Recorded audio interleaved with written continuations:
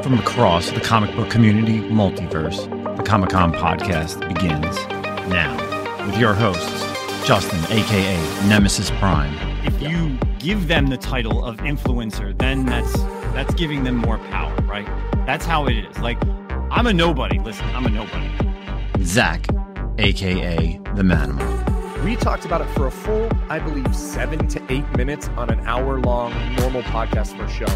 And you would have thought we set their house on fire with the backlash. Hey, what's going on, everybody? Welcome back to the Comic-Con podcast, season 3, episode 48. Recording this on November 30th. You're listening to this on December 1st. It's your duo of Nemesis Prime, Milton the Manimal. Hopefully everyone had a fantastic Thanksgiving, Black Friday, Cyber Monday. They spent a lot of money on comics, cards, video games, toys, original art, whatever was on sale from everybody across the board. I saw on Instagram, everybody trying to hawk their old stuff that they can't sell. So, yeah. How's it going, man? How are you? We haven't spoken all week, actually. Yeah. What was going on this week? I don't think nothing, just kind of busy with getting back into work from the holidays and everything. But yeah, dude, doing good here. Just prepping for Christmas now. I think I told you starting like December 7th and forward, or just starting, I guess, the 8th. I don't work for the rest of the month of December, dude. So yes. I'm like trying to like figure out what I'm going to do besides play video games, read comic books, and not do shit. But I'm trying to actually be moderately productive.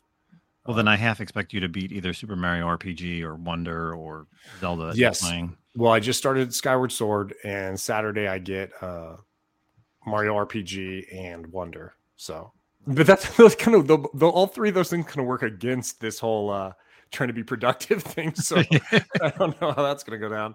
But I did say, so last thing on that is I've had the Switch for, I don't know, about a year and a half now or so. And I've been using it for the first time as like the mobile way. Like I've always just kind of played it on my TV. And but now with Zelda, I've been playing it mobile. And bro, with a kid, oh shit. I told you it's so much better. It's so much Even easier. in general, it's better. Like I was playing Pokemon Arceus, and it was like the best thing just as like a mobile thing. Like, it's cool on the big screen. Of course. Like just looking at it, you're like, I can easily do this just mobile. Yeah. That's cool. That's awesome. And it looks good, right? It's got to look good. It definitely looks good. It definitely looks good. It does take me, I will say, like, opposed. I'm so used to Xbox and PS4 or PS5. I mean, that I'm so used to, like, I always, every time I come back to the Switch, I got to like relearn the controls a little bit. And like, oh God, what am I doing here? And Skyward Sword has some weird controls because I think it was created for Wii. And so everything is very much, did you ever play Skyward Sword? No. Last one I played was Twilight Princess. So like now we're getting into like video game talk, but like the sword swings are all like on the joystick. And I think it was designed initially for Wii, right? Where you're using the nunchuck, the nunchuck thing. And so it's a little different. Like I got to get used to it, the fighting style a little bit, but anyway, It's a Zelda game. Can't be that hard. Nope. You can relearn yourself. Yeah. So yeah, that's awesome. A little bit of a video game talk. Yeah. But let's kind of get into this episode. We always like to have guests here on the podcast, and this one's actually a brand new guest, longtime listener, someone that I've met, enjoyed my time with at New York Comic-Con. Not this year, we didn't hang out this year, right? No, we didn't hang out this year, but last year, my buddy Nate, TrialByGods. How's it going, man? How are you? I'm good, and it's actually my fault we didn't hang out this year because I missed your message, because I'm bad about checking Facebook, or not Facebook, but IG. And I just always, try when I'm in New York, it's trying to catch up with like people I worked with and people I went to school with, besides, the folks at the con. And I totally missed it. And I saw when you were at Rudy's, and I swear, I think we were both there at the same time. Yeah. I apologize. I probably should have given you my number. Like some people, I always forget. I'm always just like, oh yeah, just hit me up on Instagram. But yeah, next year, or next time you're out here, since you're always in the New York area. But glad to have you on, man. For the listeners, we're gonna get to learn a little bit about Nate and his collecting habits and other stuff. You're a very interesting cat because you don't have a YouTube channel, but you are on the YouTube channel, right? Yeah, I met Brian McClay. So actually, Aaron Yee and Sean Leggett, Big Leg. Yep. This was back when McClay was doing Tales from the Flip Side on Monday night. Mm-hmm. And so he had reached out to me. I think McClay and I have been talking back and forth a little bit. And I did a show with him and Mikey for Mikey's Comics before he passed away, and we were doing a Golden Age piece for Dino while he was out, and Aaron Yee had reached out, and he and Leg were in Houston, so I met them one night out, and Leg was going to Dallas, and I was going to Dallas over Thanksgiving, so we got to hang out in Dallas too. And then I went to Phoenix like the following weekend to meet up with a buddy, and then met up with McClay, and we went to the Cardinals game together, and just kind of built up a friendship from there. And then and then when he left Tales from Flipside and started his own channel, it was going on Beyond Wednesdays, and then the Modern Comic Mayhem show on Saturday. Yeah. Is that where Brian's from? Is Phoenix? Yeah. Yep. Oh, really? Born and raised. Oh shit! I didn't know he was out there. That's close to me. I thought you are. Now wait a minute. I thought you were moving to Washington, right? I am, yeah, next year sometime. But I'm in El Paso still right now, El Paso, right. Texas. Because when I say close, I mean 4 or 5 opposite years side of Texas. Because I'm 45 minutes north of Houston in the Woodlands. So I might as well be in like different countries, even though we're in the same state. Yeah, dude. It's like what, 10 hours, 12 hours to get across the breadth of east to west of Texas. Yeah. Oh my gosh. Yeah. Yeah, that's cool. I forget who I was having a conversation with regarding like all the we always have this conversation of how like in Texas I was talking to Kevin from Shortbox actually on the phone the other day, and we were talking about how everyone's so close again here on the East Coast, like everybody knows each other, but you guys, it's 10 hours for you, right? It's like 10 hours to get to Dallas, and then like you said, another couple hours if you were to go to Nate. So it's just so wild. I mean, for that amount of time I could go up and down New Jersey like from tip to tip. Well, as you come through like I-10, whether you're going eastbound on I-10 or westbound on I-10, and you're entering Texas from either side, you'll see it'll say like, so if you're going westbound, it'll say El Paso, and I think it's like 898 miles or something like that. And if you're going eastbound, it says Beaumont, and it's like the same thing. It's as you enter Texas, it's like, you got to drive, bro. You gotta get the hell out of here. So buckle up. But it's just straight shot, dude. I-10 is actually like the longest interstate in the U.S. It goes from like L.A. all the way to Jacksonville. Yeah. Because I was wondering if it's that or 40, because 40 goes from Wilmington, North Carolina. You see a big sign like home of Michael Jordan or birthplace of Michael Jordan, and it goes all the way to California. But I think Barstow, California is where it ends. Yeah. I believe so too. But I think I-10's, I believe I-10's the longer one. I lived in the Northeast. I lived in New York and then Providence, Rhode Island. And it was just, you could just go wherever you wanted and took no time whatsoever. Like I loved going from Providence and just taking the train into Boston. You're there at half an hour. And if you want to go to New York, take the Acela, you're there in 2.5 hours. Yeah. So a lot easier here on the East Coast to go somewhere. Yeah. But so Nate, so you've obviously, like you said, you kind of met up with those guys and you've been doing it a little bit on Beyond Wednesdays, and as far as like a collecting thing, how did you get into all this collecting? Obviously this is not a visual show, and Nate's probably got the craziest background I've ever seen for a guest and anybody that's on YouTube. The guy's got Transformers, G.I. Joe. He's got comic books. He's got, that room alone has got to be worth a few, I'd say at least 100,000, if not more. So. Yeah, don't tell my wife that. Well, I didn't tell my wife. I don't know if the insurance is paid up. So, is that room insured? Like, is it like bomb proof? Yeah, it's not COVID proof, but yeah. So it's just kind of one of those things where I grew up in a really small town in North Carolina, and it's the funniest thing. Like every time I'm big into action figures and like G.I. Joe and Transformers and Star Wars, and every time I smell new tires, I think of action figures because the town I grew up in didn't have like a toy store. So the folks who owned the tire company, the wife, she loved dolls. And so she started her own little toy store in the bottom of the tire company. And that's where I used to get all my figures, where some of these are from. That's random. And then down the street, there was a comic book store, and they sold baseball cards and football and basketball cards. And I used to go in there all the time. I started working there, like helping out when I was in like 8th grade. And so I was able to get just a lot of different things from folks. And as buddies got older and they were wanting to get, beer money or car money, I was buying collections back in high school for like $300 or $400. And the funny part was I was just going for the cards, and then I would get just monster boxes of comics, like X-Men runs, ASM runs. And my parents had a furniture company, and my dad would have to get his, I I'd ask that for one of the trucks at times to go and pick up different collections. Wow. And I've just literally accumulated stuff for a long time. It's like back in the day when like an expensive comic was like $20-$30 and you're like, oh man, that's a lot. Right? And that's a key issue now. It's like worth hundreds.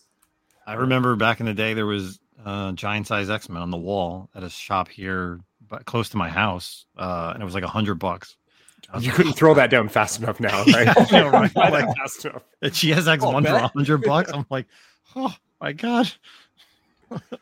Yeah, I remember the guy I worked for. He had a 52 Topps baseball set, which is the first baseball set, and has the Mickey Mantle rookie. And I think at the time it was the set itself. It was mint was probably worth like $1,500, and now like the mantle itself goes for just outrageous amounts of money. So it's just wild. Yeah, how you see things age. It's funny trying to explain that to like your parents and stuff. Like, even my parents don't get it now. And I'm like, hey, my X-Men 1 is worth X. I paid this much and it's worth this much now. They're like, well, that's just comic book. Is it though? Like, I'm not really entirely sure it is anymore. Like, it's an investment at this point. That's the thing. So one of the G.I. Joe figures, the original Snake Eyes, my mom used to go to the grocery store every Saturday, and I would go with her. And one Saturday she was sick. Like, the only time I ever remember her being sick. And my dad had to go, who knew nothing about the grocery store. And so I would always go over to Eckerd Drugs next door to see what G.I. Joe figures they had. And they actually had one, and it was so hard to find. So I had to go and beg him for $3. And the worst part was when you go in, you go through the dairy products last because they're refrigerated. Not him, not knowing the grocery store. So he does everything the complete opposite. So I'm running on one side trying to find him, can't find him, have to go through every aisle until I find him. I'm like, what are you doing? You're doing it all backwards. I'm like, have you not been here before? And he's like, what do you need? I'm like, I need $3 to get a G.I. Joe figure. And he's like, well, do you already have it? I'm like, yeah, I've got all of them. And he's like, well, why would you need another one? I was like, well, this one breaks. I'll never be able to get it again. And he's like, I just don't understand. I'm like, let me tell you something. If we go home and I tell mom that you didn't give me the money, she will go nuts. And she will be so pissed at you. And he immediately pulled a 5 out and just let me go. And so I literally still have it. I've got it graded, and I've sent it. I literally went home and just put on a thumbtack back when I was, I guess, 9 or 10 in the playroom. Never opened it up, and I send him like eBay listings every once in a while just so he can see what the value is. And just what is that now? About $8K. Damn. Yeah. So is that like the hardest G.I. Joe to get? He was always the toughest. Him and Storm Shadow, but like it's graded 85, 90. So it's wow, man. Yeah, that's awesome. It's crazy to think that I didn't really. I don't know. Like, again, like I just started doing the video game thing, buying sealed stuff. But to think that like you were at 9, you're like, I need 2 of these. I know. You were already in that realm of like, I play with one and I have one to like keep sealed. Or in reality, if it quote unquote breaks, whether that's the truth or not, back then. But like, that's just, I can't imagine like keeping anything sealed back then. Like my mom never thought about that either. Like when she was Transformers, He-Man, whatever it was, like X-Men figures, never really thought about that. But I can't believe you have some of that stuff that's like yours. That's like you're the original owner of those. Like it's not like bought secondhand. So like, is it the Nate TrialByGods collection? Like on AFA, like do you send it pedigree? in? And like, the pedigree. Yeah. Well, the funny part is like when guys I grew up with come and stay. I mean, like Jeff, he will walk around and him like that was mine, that was mine, that was mine. Like his Slave 1, that's mine. His Tauntaun, like all the Empire Strikes Back toys, everything a lot of my own, they all came from him. And and Jason, just some of the other guys I grew up with, they can all point like, yep, that was mine. That was mine. Was is the key word. Was. Yeah, I don't think so. Like the breaking of G.I. Joes, I'm pretty sure I smashed every G.I. Joe I had with like a hammer or blew them up with like a firework or something like that. Did you put it in the microwave? That was always popular. I never did that because you don't want to mess with them. But that's usually, you get your ass beat for that. Like you put something in the microwave, like you get some physical abuse at the house. But like, hey, if it's my toy and I smash it with a hammer outside, that's all on me, But we did that with GoBots. We just threw those down the driveway and see how many pieces we could break them into. Hell yeah. The B-team Transformers, right? Yeah. Kind of like with me with the guest. I mean, like you're out a guest if you invited me. It's definitely the JV team. No. Yeah. Why? Because you're not from Canada, right? So. Well, I watch enough hockey. I should be adopted. Yeah. Well, we have to throw the bones to our neighbors up north every once in a while, get them included in a good country and how shit actually works. So they got free healthcare. I mean, Bryan Adams. What else do they need? They do. Wolverine. I mean, they have some of the best singers. Period. And women. Holy hell, dude! Like all the famous most attractive women are somehow from Canada. So I don't know, something good up there. I haven't seen a good looking woman from Canada. What? Paulina Gretzky. Sorry. I don't know if she was born there. She may have been born in California, but. So is you're not an Avril Lavigne fan? Oh yeah, I am. I forgot. Yeah. Okay. So yeah, then that's one. So as a collector, Nate, I mean, you have so much. What is your favorite stuff to collect? Comics, the toys, really, what's the? I think it goes in cycles. I think it just depends on how good, comics, the writing's really good. After we came back from COVID, I was really big into Turtles. I really loved Sophie Campbell's art and her work with Turtles. And during COVID, I reread the entire IDW run. I reread the G.I. Joe run, and so it kind of goes in. It's cyclical. When cards, when the Mets are good, which is not often, I really get back into baseball cards. I mean, I'm always in cards, but when my teams, the Red Wings, are playing well, so it's that. I know Super 7 just announced they're going to start doing O-ring figures for G.I. Joe, which haven't been done since Hasbro did them back in the 90s. So, and I love the all the different Kickstarters, like the Unicron back here, the HasLabs, yeah, the stuff that I've always wanted.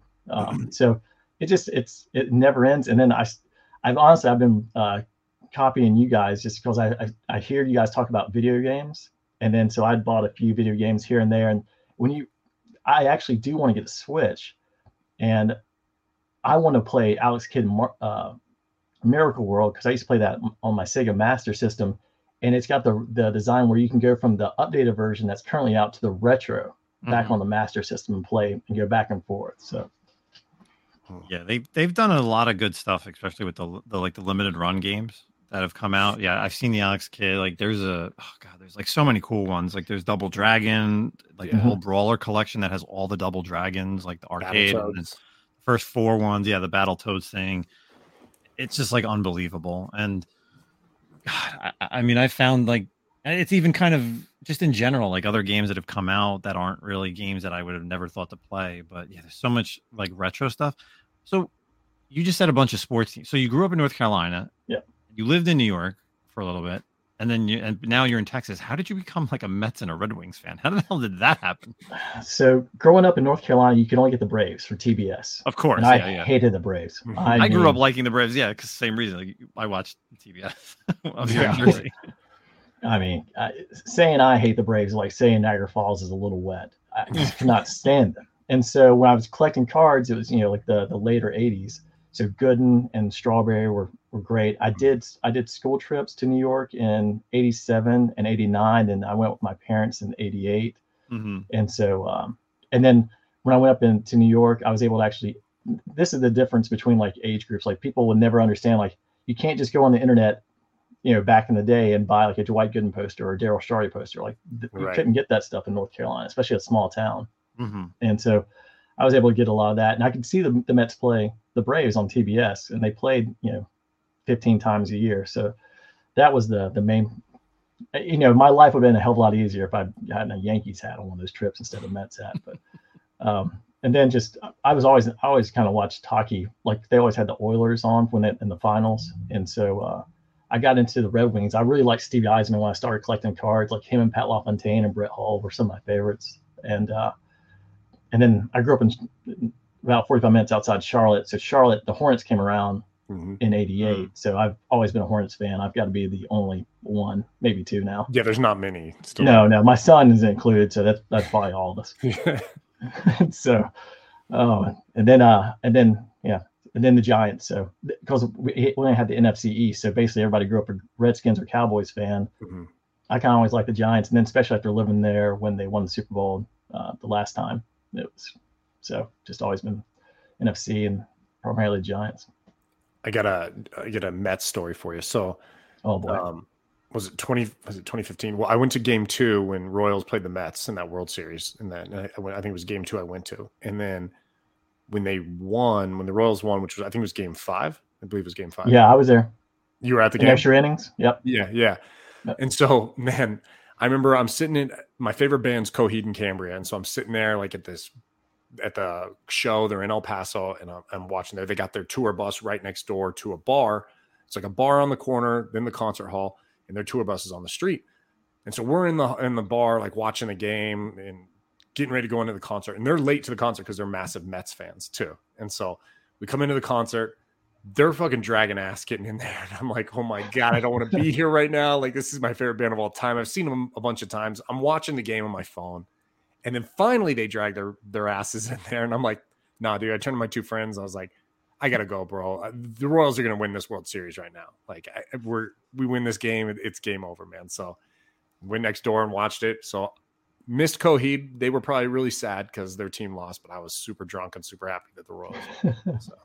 Yeah, that's the only World Series where a team has led after 8 innings in 3 games and lost every game. Yeah, that was a rough one for you guys for sure. The Royals were just tough, man. Dude, they came back after in every series. And I remember when they were playing the Royals, or I'm sorry, the Blue Jays. And a buddy of mine asked me, like, who do you want to play? I was like, the Blue Jays, man, because they swing in the Mets pitching, they'll miss bats. But I'm like, the Royals, they find a way to win every time. They're just every scrappy. time. They were scrappy those 2 years, 2014, 2015. It was good, man. They haven't been good. It's like 30 more years probably from George Brett to then, and then I got 30 more years now before they get good again. Hey, they still have that trophy. That's true. Good luck on that. So in terms of the YouTube stuff, though, like, so you've been with McClay for a while, and you do the Beyond Wednesdays, and then do you do the Modern Comic Mayhem? Which shows are you kind of doing with him? Yeah, I've been doing more of the Saturday stuff on Modern Comic Mayhem, just more because of timing. I was the Wednesday show. It's just Zack, you're going to find this out. Having a 5-year-old, you know, when you have to get them down, and depending on how long they want to stay up, and they don't want you to leave, so it gets a little tougher on trying to do some of the weeknight shows a little bit. Yeah, I bet. What about, like, there's definitely been kind of a switch with Brian. This is by no means like dogging it, because we obviously, if anyone listens to the show, we enjoy this aspect. But Brian's definitely kind of moved a little bit more into some of the stuff we do as well, like a little bit more of the drama. But you're a pretty like even keeled guy. So how's that like really? What's your feels on that? I like listening to everybody. I don't usually get a chance to kind of catch up with everything that's going on within like the comic book world. I know my wife is always amazed. She's like, how can comics cause so much drama? I'm like, I have no idea. It's astonishing. Right. But and I'll see you guys post, and I listen to your show when I run on the Friday mornings and stuff, and then I'm like, okay, so I know something I already had the prelude of what's going to be talked about on Saturday, and then Brian gets it up, and then like guys like Red Hood Joe, like he gets fired up for drama alerts. So I just kind of sit back and just kind of listen to it, and then depending on how many beers I've had at that point, you know, will depend on how much I partake. Right, for sure. And I know you were on that show a couple weeks ago with Ethan Van Sciver, and I can't think, unfortunately, I can't think of the other guy's name. And, you know, the day after it aired, I was talking with Anthony for Bird City. And I know you have like you had your strong points. And I mean, that episode just went off the rails. So, you know, for anybody who didn't, watch that episode. That was the one where Brian was called like a bigot, right? Or something like that, right? Yeah. I Nate, kind of give people like a quick, background on that episode. I don't want to go, I don't want to misquote myself and say something that's wrong. Oh, so. I'm the king of misquotes. I can barely get my own. You were there, but in spirit. It was just one of those things. I think because Ethan Van Sciver came on, and the Black Riding Hood comic, there was, and I don't know, the Friday night show he does with Ben Stein, the Hot 10. I think the book appeared on that, but I couldn't tell you when. And then Mighty Mel V, and I think, and I don't know if Joe was on at the same time, but I think they made comments about about the book. I haven't seen it, so I don't heard that episode about the book, and I don't want to say the wrong thing, but it sounded like the big point for the other guy on the show who came on with Ethan was that because Mel had said, if I see that guy, I'm going to punch him in the face, and he seemed just dramatically impacted by someone saying they want to punch him in the face. And my whole point was, my professor from the Bronx when I was in school in New York, he said that to everybody. And it's just, I was like, I think it's more of a New York thing. It's just, I thought it was just kind of love and affection a little bit from the Northeast folks. So, and then, so it just, and I think the mistake on my end was I joined because I remember like his Green Lantern series when it launched. Like, 2005, 2006. Like, I loved it. Yeah. And so, but yeah, it kind of went off the rails pretty quickly. And so if anybody wants to watch it, they can probably get a pretty good laugh after watching. Like Josh, International Comics, I was texting with him at the gym like that Sunday, and he was saying the reason he didn't come on was just because of like Vince Skyver, and I think some of the things he's been associated with. I really had no background into it. So Brian, I talked the next day after talking to Ant and Laura and stuff, and it was like, I think next time I'm going to make sure the guys who, who address like the issue are the ones who are on the show talking with the guys, so that way people like yourself don't get put in a situation where you're trying to get caught up. And so, it was crazy, like, because I guess a little bit more of the background. So the what is it, the Red Riding Hood or Black Riding Hood? Black Riding Hood. Yeah. So the writer is a white guy, and it's obviously it's very black oriented, and the N word is dropped quite a bit in the book, and it's it was very odd for a white writer. I wouldn't say odd, but the fact that he just risky. Yeah, it's risky. Yeah, exactly. Risky. And then just a lot of the tones. But yeah, I agree. Like with like you and Anthony on there was just like the most weird, it's like watching you two, was just like, so like you felt it. You're like cringeworthy because you guys had nothing to do with the previous night's show. And, like Ethan and the guy, John, just jumping on both of you and, not understanding that you weren't anywhere in the original conversation. So it was it was funny talking to Ant and Laura the next day, because at one point, like I told Ant, like I'd gone up or gone to the bathroom and put my screen on pause or whatever, and I told him, I was like, I really didn't want to come back on, but I was like, I didn't want to leave him by like Han Solo. And I didn't want him to do the same thing to me, so we were both laughing about that because we both thought the same thing. We didn't want to leave one man on the battlefield. Yeah. You should have just made it seem like your Wi-Fi went out or something. Like, through a tunnel, freeze yourself, and then just like stop it. Like, oh, he's frozen. But yeah, so that definitely was an intense episode over on Brian's channel. Go check out that, to be on Wednesday with. What's Van Cyber do now? What's he currently doing? Cyberfrog. I remember he was really pumping that in the show. So I don't know if that's like a Kickstarter that he's got on the side. He's got something like, what's it, like comic artist something, like I can't think of his name, like his other than that, like they have like their own mantra that they've got like a bunch of different, he's pulled different people in to do kind of like independent pieces, but I haven't gotten into it, probably won't either now. So but of course everybody that jumps on, I heard same like Ant and you, like his Green Lantern stuff like pre-New 52 with like Jeff Johns is amazing. Like it's amazing art to back up Johns's writing. So it seemed like out of nowhere too, he just kind of went off the rails, right? Like maybe he always felt this way, and then he just got to the point where he was like, I'm going to speak now. But that shit kind of came out of nowhere with him. It felt like, at least for me, and maybe other people are probably like, nah, dude, could always see that shit happening. I don't know. Yeah. Well, let's kind of move forward. Glad we got to get to know Nate here on the podcast. And again, you can find him on Beyond Wednesdays with Brian, hopefully on a Saturday night. So make sure you check out those shows.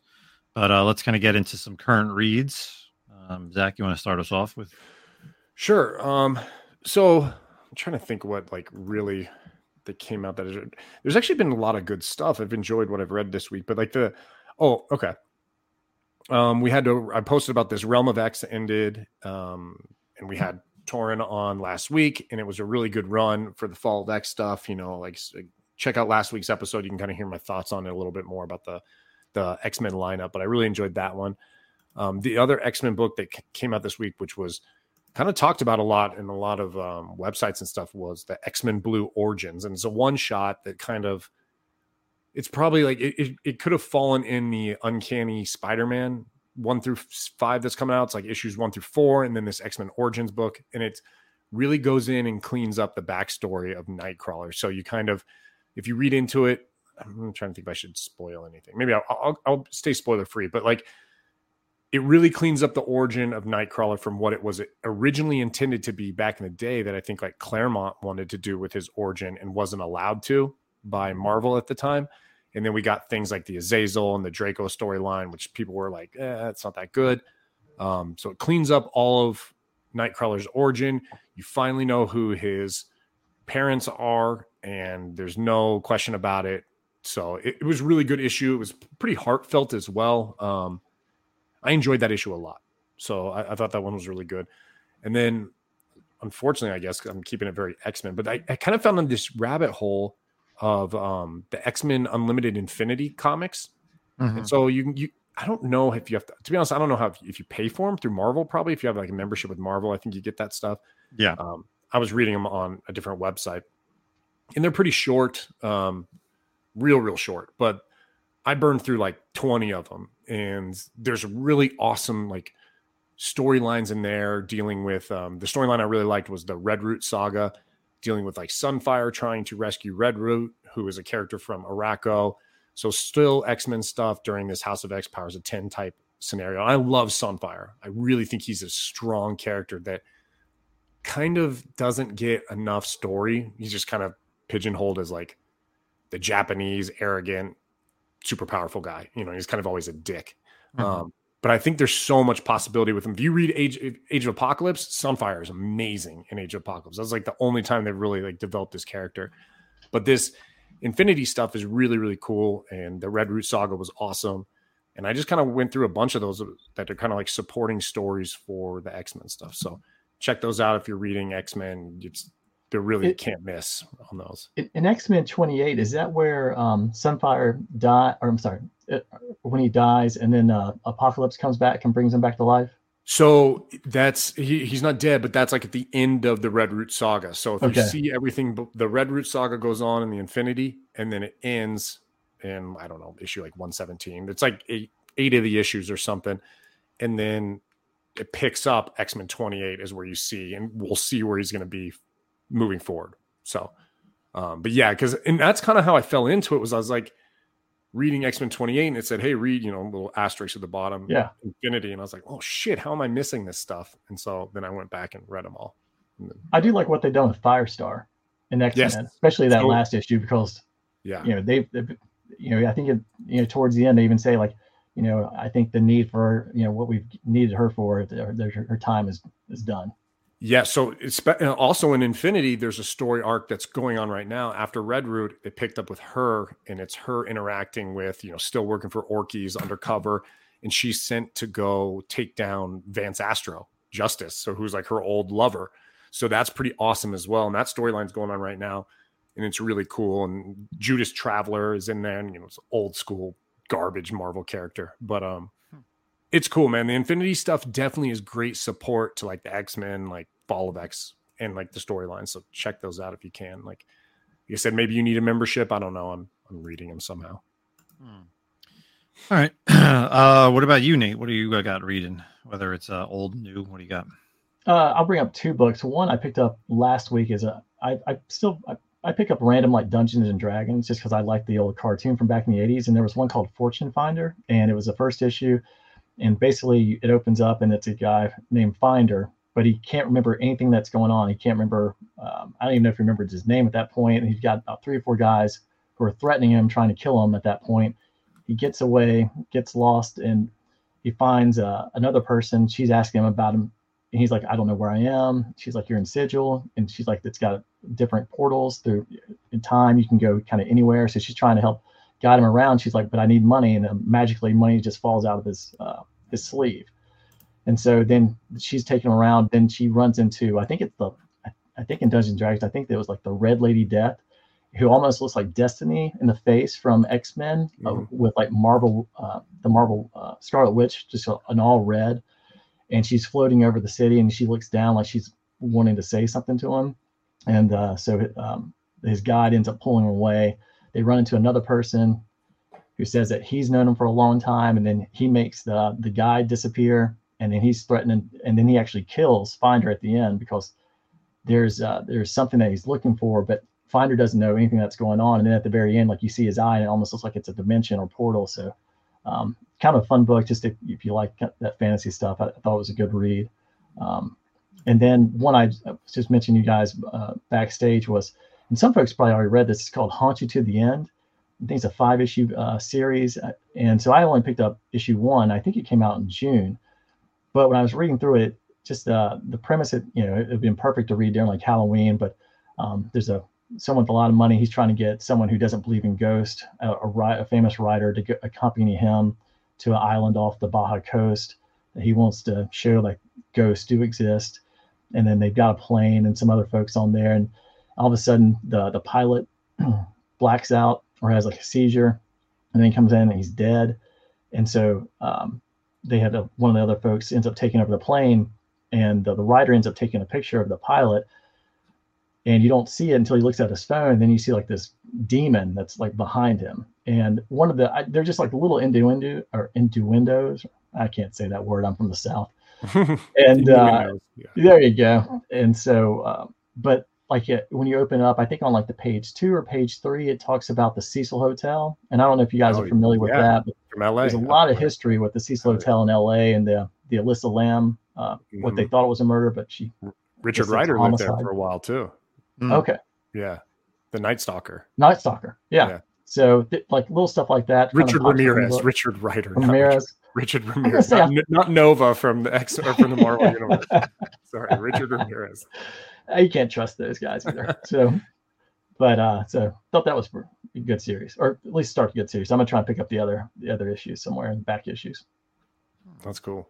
Awesome. Yeah. It's a 5-issue series, so that's cool if you just want to grab something quick. So at least you know it's an ending, at least with those first couple issues. So for myself, so my buddy actually let me borrow the Invincible Compendium, so I'm actually starting to read that. And I actually read the first 10 issues just to kind of see the difference between this TV series and the comic book that became before, between Ryan Ottley and Kirkman.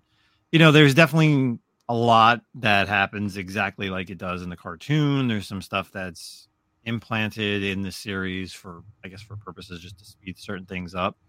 I don't know if I think if the comic would have came out, and I never read the comic, right? I never read the comic until now. So, but I think if the show never came out, I probably would never read the series. I'm just not a fan of like Ottley's art.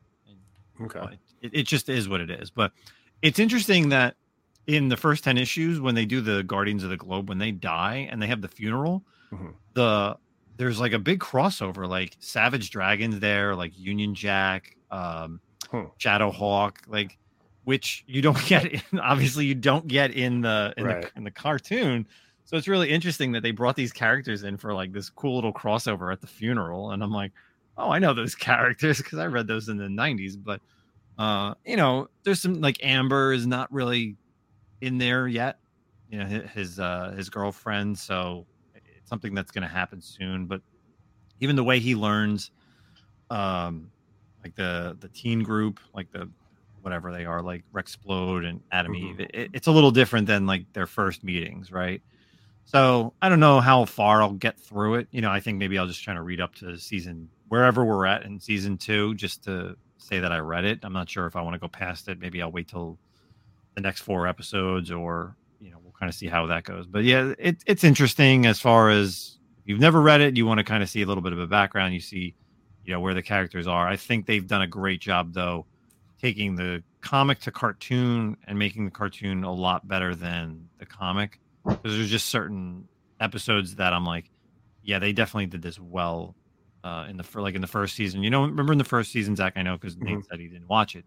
In that first season where that alien race comes and like they age very fast. Through the portals, and they keep coming through the portals. Yeah. So they keep coming back, and like there's that one guy, and then the one alien, or no, like Omni-Man goes to their world and like just destroys their world. Yeah. They don't show that and even the way that he gets into their world is different. Like the aliens actually capture him. He doesn't actually force himself to go into that whatever that multiverse or that time planet, wherever they're from. And I'm just like, they definitely did it a lot better in the comics. So, and then of course the death scene with the Guardians of the Globe is way better in the cartoon, in the comic books. Other than that, I'm reading I had to read it, even though it's literally just like verbatim the Obi-Wan series. The first 3 issues are out. I say of all the adaptations between like Rogue One, Solo, The Force Awakens, this is probably the best one, for the simple reason of like Salvatore LaRocca's art is just spot on. Like you see some of these characters and they're just like, like Ewan McGregor and the chick who plays Reva and Leia. Like they're so close to like live action. It's perfect. And this past issue that just came out was when Obi-Wan and Darth Vader fight briefly on that one planet. So I liked it. Other than that, of course, I got to talk about Carnage now that it's been out, so we could finally talk about Carnage #1. And this is not because we had Torrent on last week, but yeah, like I knew just what you guys briefly said without spoiling it. Yeah, absolutely amazing issue. Just the killings, and what's so great is even like the Cletus parts could be its own series. Right, like, he's so evil to the fact that this could just be a non-superhero comic book. And you would just be like, yeah, he just is a sadistic killer. And you'd want to read about it. It's just such an amazing comic. So I'm really excited to see where they're going to go with this. And of course, the whole thing with Flash Thompson and what's going on with him. And we'll see where that goes. So definitely Carnage #1 was high up on my list. But pick of the week, and this is kind of a little bit older, the Animal Pound. I know we really haven't talked about it. But the Ashcan came out, and for someone who's an animal lover, I got 2 cats, Zach's got the dog. It's really interesting that you read it, right, Zach? Yeah. Oh yeah. The Ashcan. Yeah. Nate, did you read it? I have not. Okay.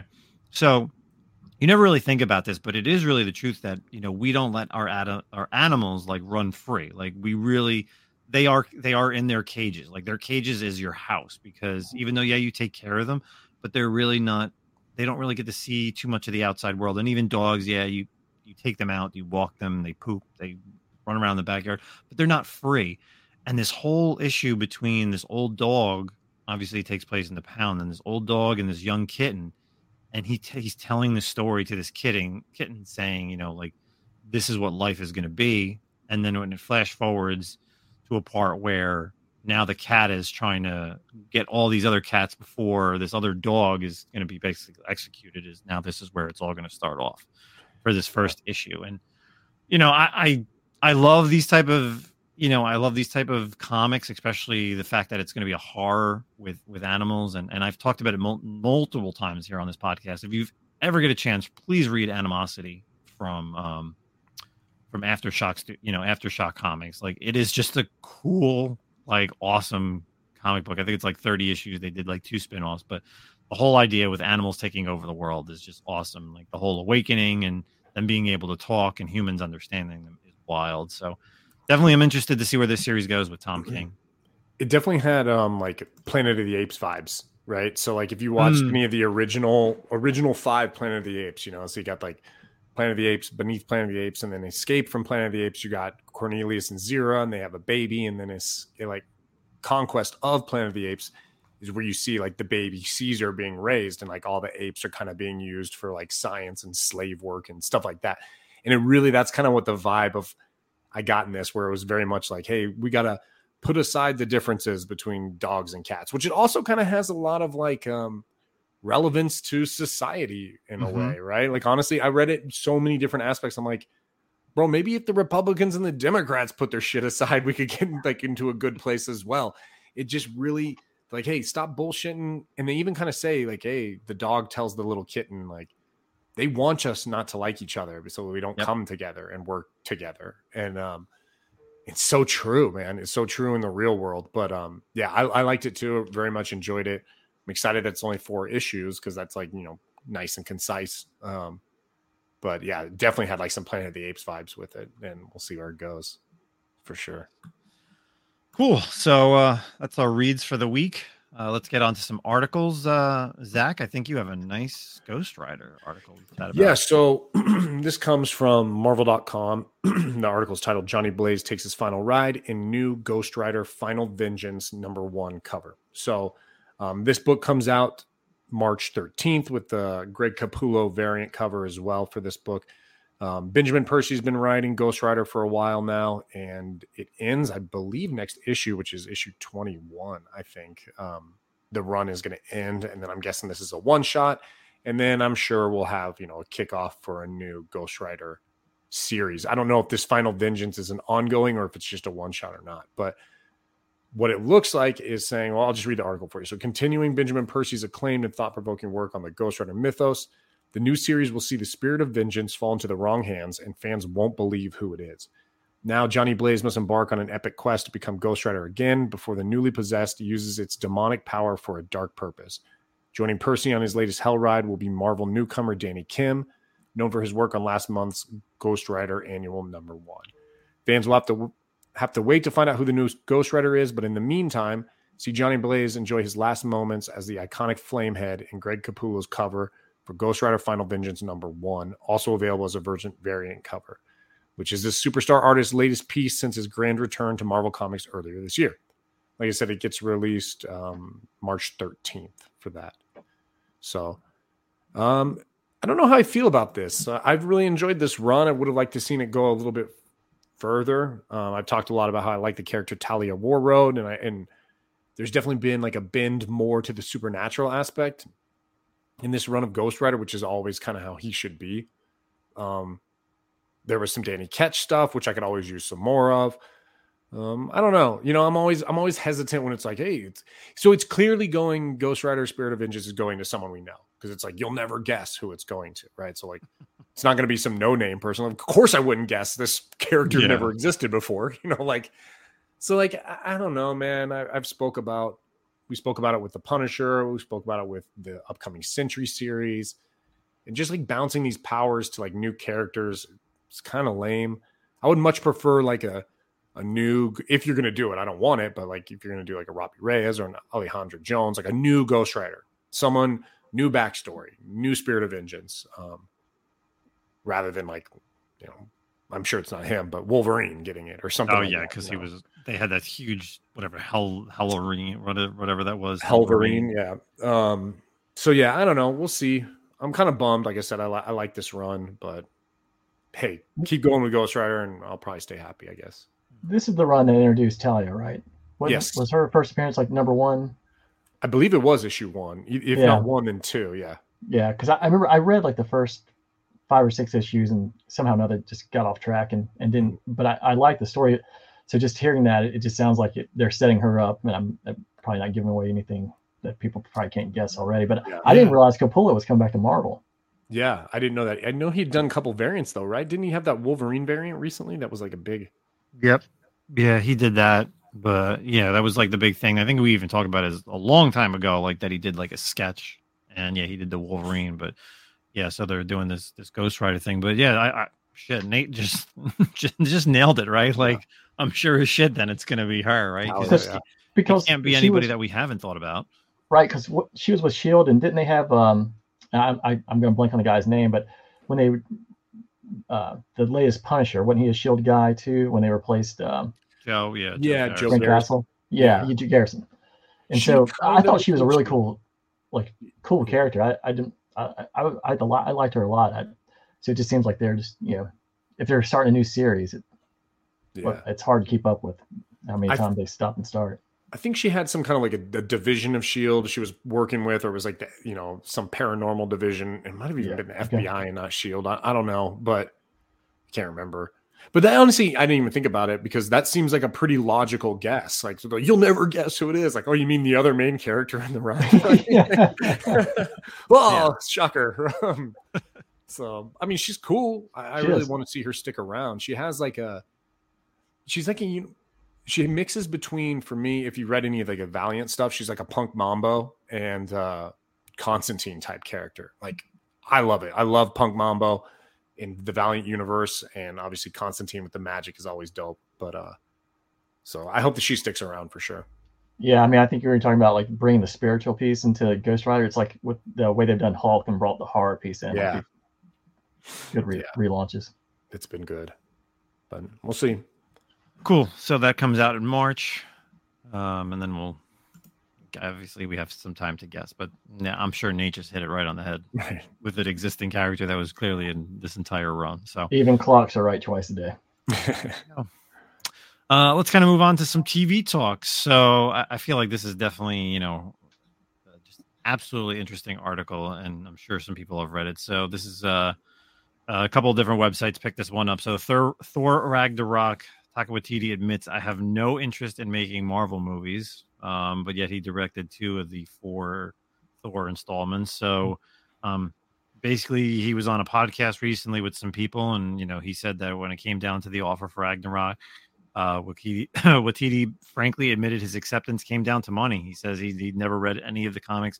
He's like, and he quotes, "You know what? I had no interest in doing one of these films. It wasn't on my planned career path as an amateur, but I was poor and I just had a second child, and I thought, you know what? This would be a great opportunity to feed these children." And he changed Thor, and then he completely ruined Thor. So, goes on to quote, "Thor, let's face it, was probably the least popular franchise. I never read Thor comics as a kid. That was the one comic that I picked up and been like, ugh." And then I did some research on it, and I read one Thor comic or 18 pages or however long they are. I was still baffled by this character. And I guess now we could see why he's not doing the next Thor movie.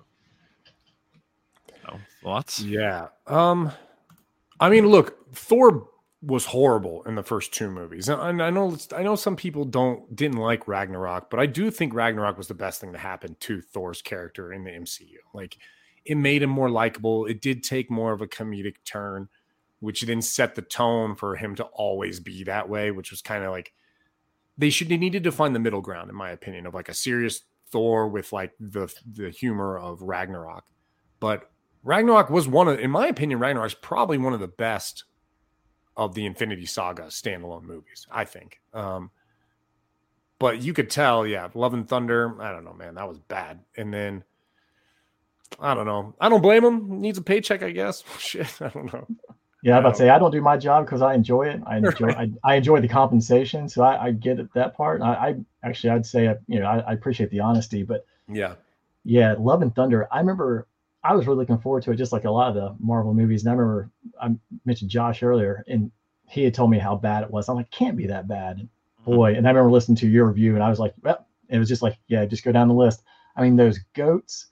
I mean, the whole, everyone, especially if you read the comics, the Jane Foster piece, the cancer piece, you could have done so much with that because so many people, have had some maybe an experience with someone along those lines. And then the way they just go from, they don't even really let you feel like how she's got it. And then you've got Hercules and goats, and the whole thing was just appalling. It was awful. I mean, terrible. Oh God! I'd rather pull my own eyelids out than watch it. You had one of the best villains that Thor's had in how many years? Yeah, right. Like a modern villain. Yeah, and for them to just like completely ruin him, and you guys talk about it all the time how Marvel ruins the villains because they can't keep them as villains. Yeah, the only like legit villains they have, they're one and done, always. And I'd said it before. I think Christian Bale would have been the perfect Dario Azure for Roxxon. I think that would have been spot on. They could have done so much with it and kept him around for a little bit. Made him like a gray area character. Like, hey, sometimes I do good, sometimes I do bad. I run this business, And then sometimes I turn into a minotaur. Yeah. I don't know. I mean, I'm sure it's going to piss people off, and of course, people are like, "Whoa, you ruined it," and then you left, and now you said this. Like, whatever, man. He's gone. It's been done. Who gives a shit? To be honest. And I do like some of this stuff. Like I love What We Do in the Shadows. This is one of my favorite shows. So Waititi can do no wrong for me in some aspects. But I take articles like this and I wonder, right? Like, okay, if Love and Thunder would have been successful and it wouldn't have got shat on, would you be saying this? Or is this your defense mechanism because it sucked and now you're like, I didn't really want to do these anyway. What do I care? You know what I mean? It's like the coaching search. I pulled my name out of being the coach. That's because we didn't want you. Yeah, right. Exactly. Yeah. We're getting somebody I better. didn't get selected. You didn't. You weren't going to get selected. I didn't apply because I wasn't going to get selected. You know. Yeah. It makes you wonder how genuine where this is coming from. But I thought honestly his best stuff, if you watch those little snippets on like Disney Plus, Thor and Daryl, the roommate. Yeah, those are good. Yeah, they're hysterical. Yeah, they are so funny, and I think that's where on those they're great. But the way they tried to make they turned Thor into a superhero and they turned him into a buffoon. I mean, it's just silly, it's ridiculous. Yeah. I would say the biggest problem with Waititi is. So Gunn obviously with Guardians set the comedic like turn for the Marvel universe, right? But it wasn't heavy. But Waititi came in and he went like it was more comedy than anything else. And I guess if you're gonna be mad at him in a way, it's almost like you might be the problem. Like you might be the one who started that ball rolling at like a speed that just couldn't come back from. That like Marvel's like cool. Everyone liked Ragnarok. It was super weird and funny, and let's just do that now all the time. And it's not hitting anymore. So I feel like the last quality Marvel movie that I walked out and like I want to see again was Spider-Man No Way Home, and that was 2 years ago. Which one's No Way Home? No Way Home with all the Spider-Man. Yes, I always get Far From Home and No Way Home. I love that one. That was great. Yeah. So to check out that article, and then we're going to kind of stick with some more Marvel news. I feel like this is a perfect, segue into this one. So over at Forbes.com, the Marvel's Iman Vellani nails the problem with the MCU, and only at 21, Iman Vellani, current actress who's playing Kamala Khan, Ms. Marvel. We've seen some low points on Disney Plus as well as in the current MCU we just talked about. She was on a podcast and, basically is Iman Vellani's talking about the larger problems with the MCU. And she was asked by The Direct how the MCU could go back to generating Avengers Endgame level fan hype. And I don't really think we need that. But as quoted, I don't know. I don't know if it's just getting bigger and bigger and bigger, because then like what's left? I think it's just about making the audience care about their characters. And I think they've established so many wonderful characters in the last phase of the MCU. That would be nice to see them all again and see them team up. It's a simple answer, but no one seems to identify the core problem with the MCU right now. The pursuit of bigger spectacles of sparring casts covering every inch of the Marvel history. See, I like this in a way because I enjoyed the Marvels. I know people were like, it's fun, but you got more of what you wanted, right? You got to learn a little bit more about the characters. You felt more about the characters. We talked about this on our review. I cared about every character that was in that movie. Monica Rambeau, Captain Marvel herself, and Kamala Khan. And that was something that is lost with, I think, a lot of these shows, right? And a lot of these characters for these newer movies. Like, they're just there. Like, The Eternals was like a cool movie, but like, does anybody care about any of those characters individually? Yeah. Shang-Chi, good movie. It's a great movie, but do you really feel for Shang-Chi after the movie? Like, where's his place? What is he like? And I feel like that is exactly like what Amon's saying, is that you need to really feel for these characters, whether it's the first or second movie. Like, Captain America, Thor, Tony Stark. You knew who these characters and felt who these characters were right off the rip. Nate, what do you think about this article on Iman? Do you think she's right? Do you think she's wrong? I think she nailed it. I was like, for someone who's 21, she's got wisdom of someone much, much greater than her years. I mean, like, I never really cared about like the Falcon and Bucky in comics. And then when the movies came out, and honestly, the Disney Plus series, like I've watched that so many times. Like, those two characters, I would pay to watch them anytime in any type of film or short series. They're just great characters that I'm stuck to now. And I think Bob Iger, for the CEO of Disney, came out, I want to say it was yesterday, and the note that he put out was saying that we were focused way too much on messaging and not the actual story. And I think he's spot on, and I think she's right. And because at some point, like Avengers Endgame, they're great, but you can only have like so many people, and you can only have so big a spectacle, and it's not always, if more is good, more is better. But it's, just keep it sometimes simple is really underrated, and just work on the characters. Like I know Justin, you've mentioned like Kamala Khan being the Jersey girl. You kind of like her. I like her because you can literally watch the series and watch like the Marvels, and you can see how like much she cares. Like that, Oh yeah, she's easy to gravitate to. Where like Brie Larson, you know, the previous movies, just never. There's no connection. yeah, I agree with you, and yeah, I think like Bob Iger said, yeah, exactly. Like they were about this new current regime, whether it's Marvel movies or Disney movies, is they were trying to come across as a message instead of telling great stories. Yeah. You know, like Zack always says it, you know, checking boxes on every, you know, thing, whether culturally this, that, the other thing. What about you, Zack?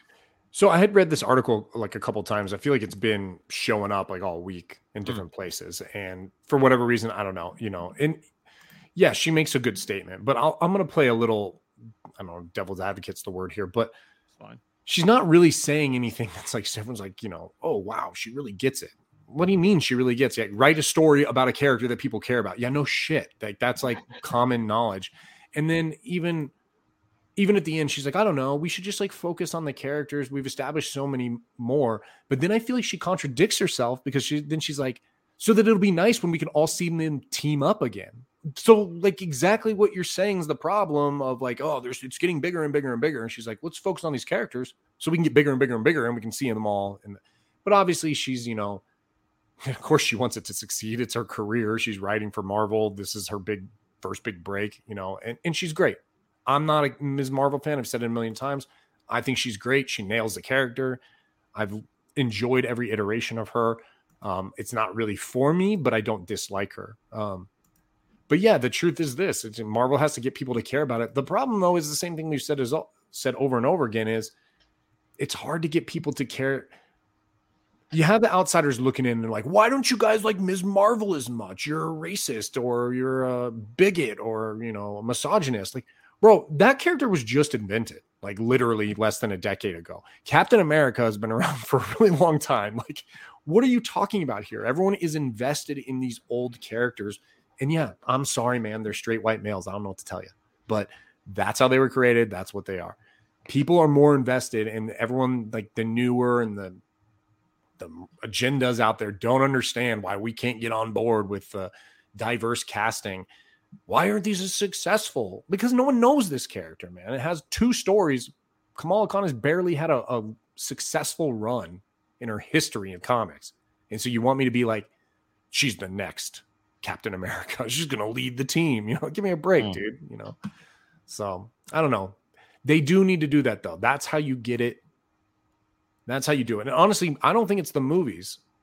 As a reader, and maybe I'm completely wrong here, but write a good story in the comics. All these movies, all the best movies come off of comic book stories, right? They're all modeled after an arc or like some kind of character development in this character's background. And that's what we need. Write a good comic book story, bring it over to the big screen. I also think you need one more thing too. It's just, again, the whole multiverse, it's just too hard because I don't know how many people have to call me who don't read comics, and they're always asking questions like, what happened? Who's this? How did they get here? And it's too much and if they've missed something, if they've missed a movie or a series, they can't piece it together. Where it was much easier if you want to watch Iron Man or Thor or Captain America. I know who that is. I've got a semblance as of what kind of how they fit in or what happens. You start getting down the path and you get too many B and C list characters and you're too many derivatives from it's hard. To be honest, if you're going to do a successful multiverse, you should do it with those characters that everyone knows, right? Like the Cap, the Iron Man, the Thor, like characters who don't need explanation, who people don't have to be introduced to, because it's just like, oh, hey, look, it's a different version. Boom, boom, boom. I'm good to go. But you got characters like no one knows Ms. Marvel. No one's familiar with Moon Knight. You know, these other characters like that. And then you're like, hey, here's another version of them. Like, dude, I don't even know what the real one is. So like, what are we doing here? I'd love to know just how much the popularity spiked for like Black Widow and Hawkeye after the Avengers movies, because that was nothing. Like, I never really cared about Black Widow, and people I know, like friends, they didn't know who Black Widow or Hawkeye were until, you know, the Avengers movies. Now they care. I've always loved Hawkeye. He's always been like probably my favorite Avenger. I don't know if we're going to get to it, Justin. We talked about doing an Invincible review, but whether we do or not, we're watching it, and I was like, "Oh my god, multiverse!" Oh yeah. The first I was like, "No." First, we'll talk about it next week once more you finish multiverse bullshit, dude. What the hell? Yeah. We'll talk. We'll talk about it next week. Yeah. It's crazy. Just the whole the first couple phases were great, and I don't even think we really brought this up over the past couple of weeks as well. They even said like that Eternals and Shang-Chi were experimental projects. Mhm. So the fact that they haven't announced anything past that is, I guess we're never going to get more Shang-Chi and the Ten Rings. We're never going to get more Eternals. We're not going to find out what everything means. And that was the thing. I think and that was another thing they said was that they need to stop doing post-credit scenes introducing characters, right? Like that's how we get, like in Thor, Love and Thunder, we got like the Hercules thing, and then these other movies is how they introduce the character in the movie, like even if it's quick or at least it's subtle. Like Iron Man 2, you had Black Widow. Thor, you had Hawkeye. Like that's how they brought these characters in. Civil War brought in Black Panther, characters that are established in the Marvel comics, and then now they can branch out of that. Like we didn't get an original Spider-Man movie before we saw him in Civil War. Like that's where he was.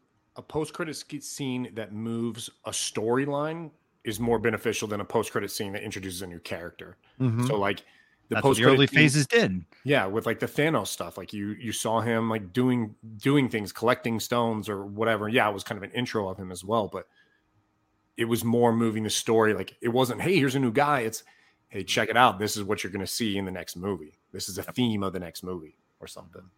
So, yeah.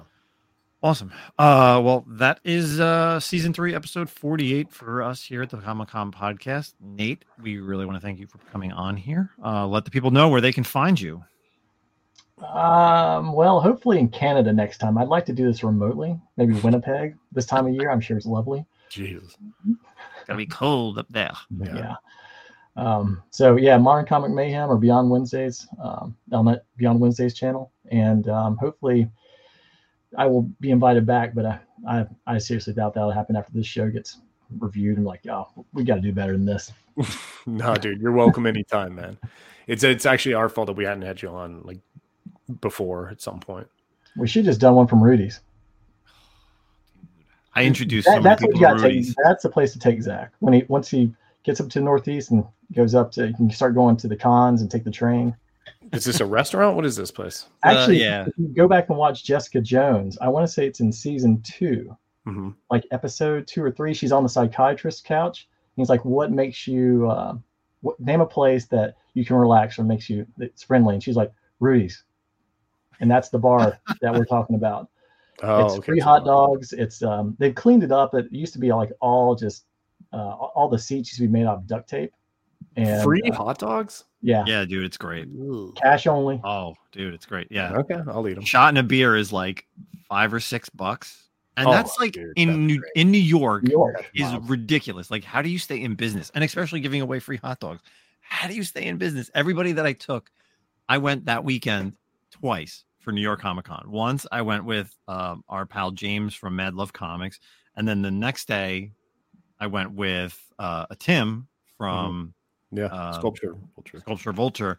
And both of them are just like, wait a second, you get how many hot dogs? As many as you want.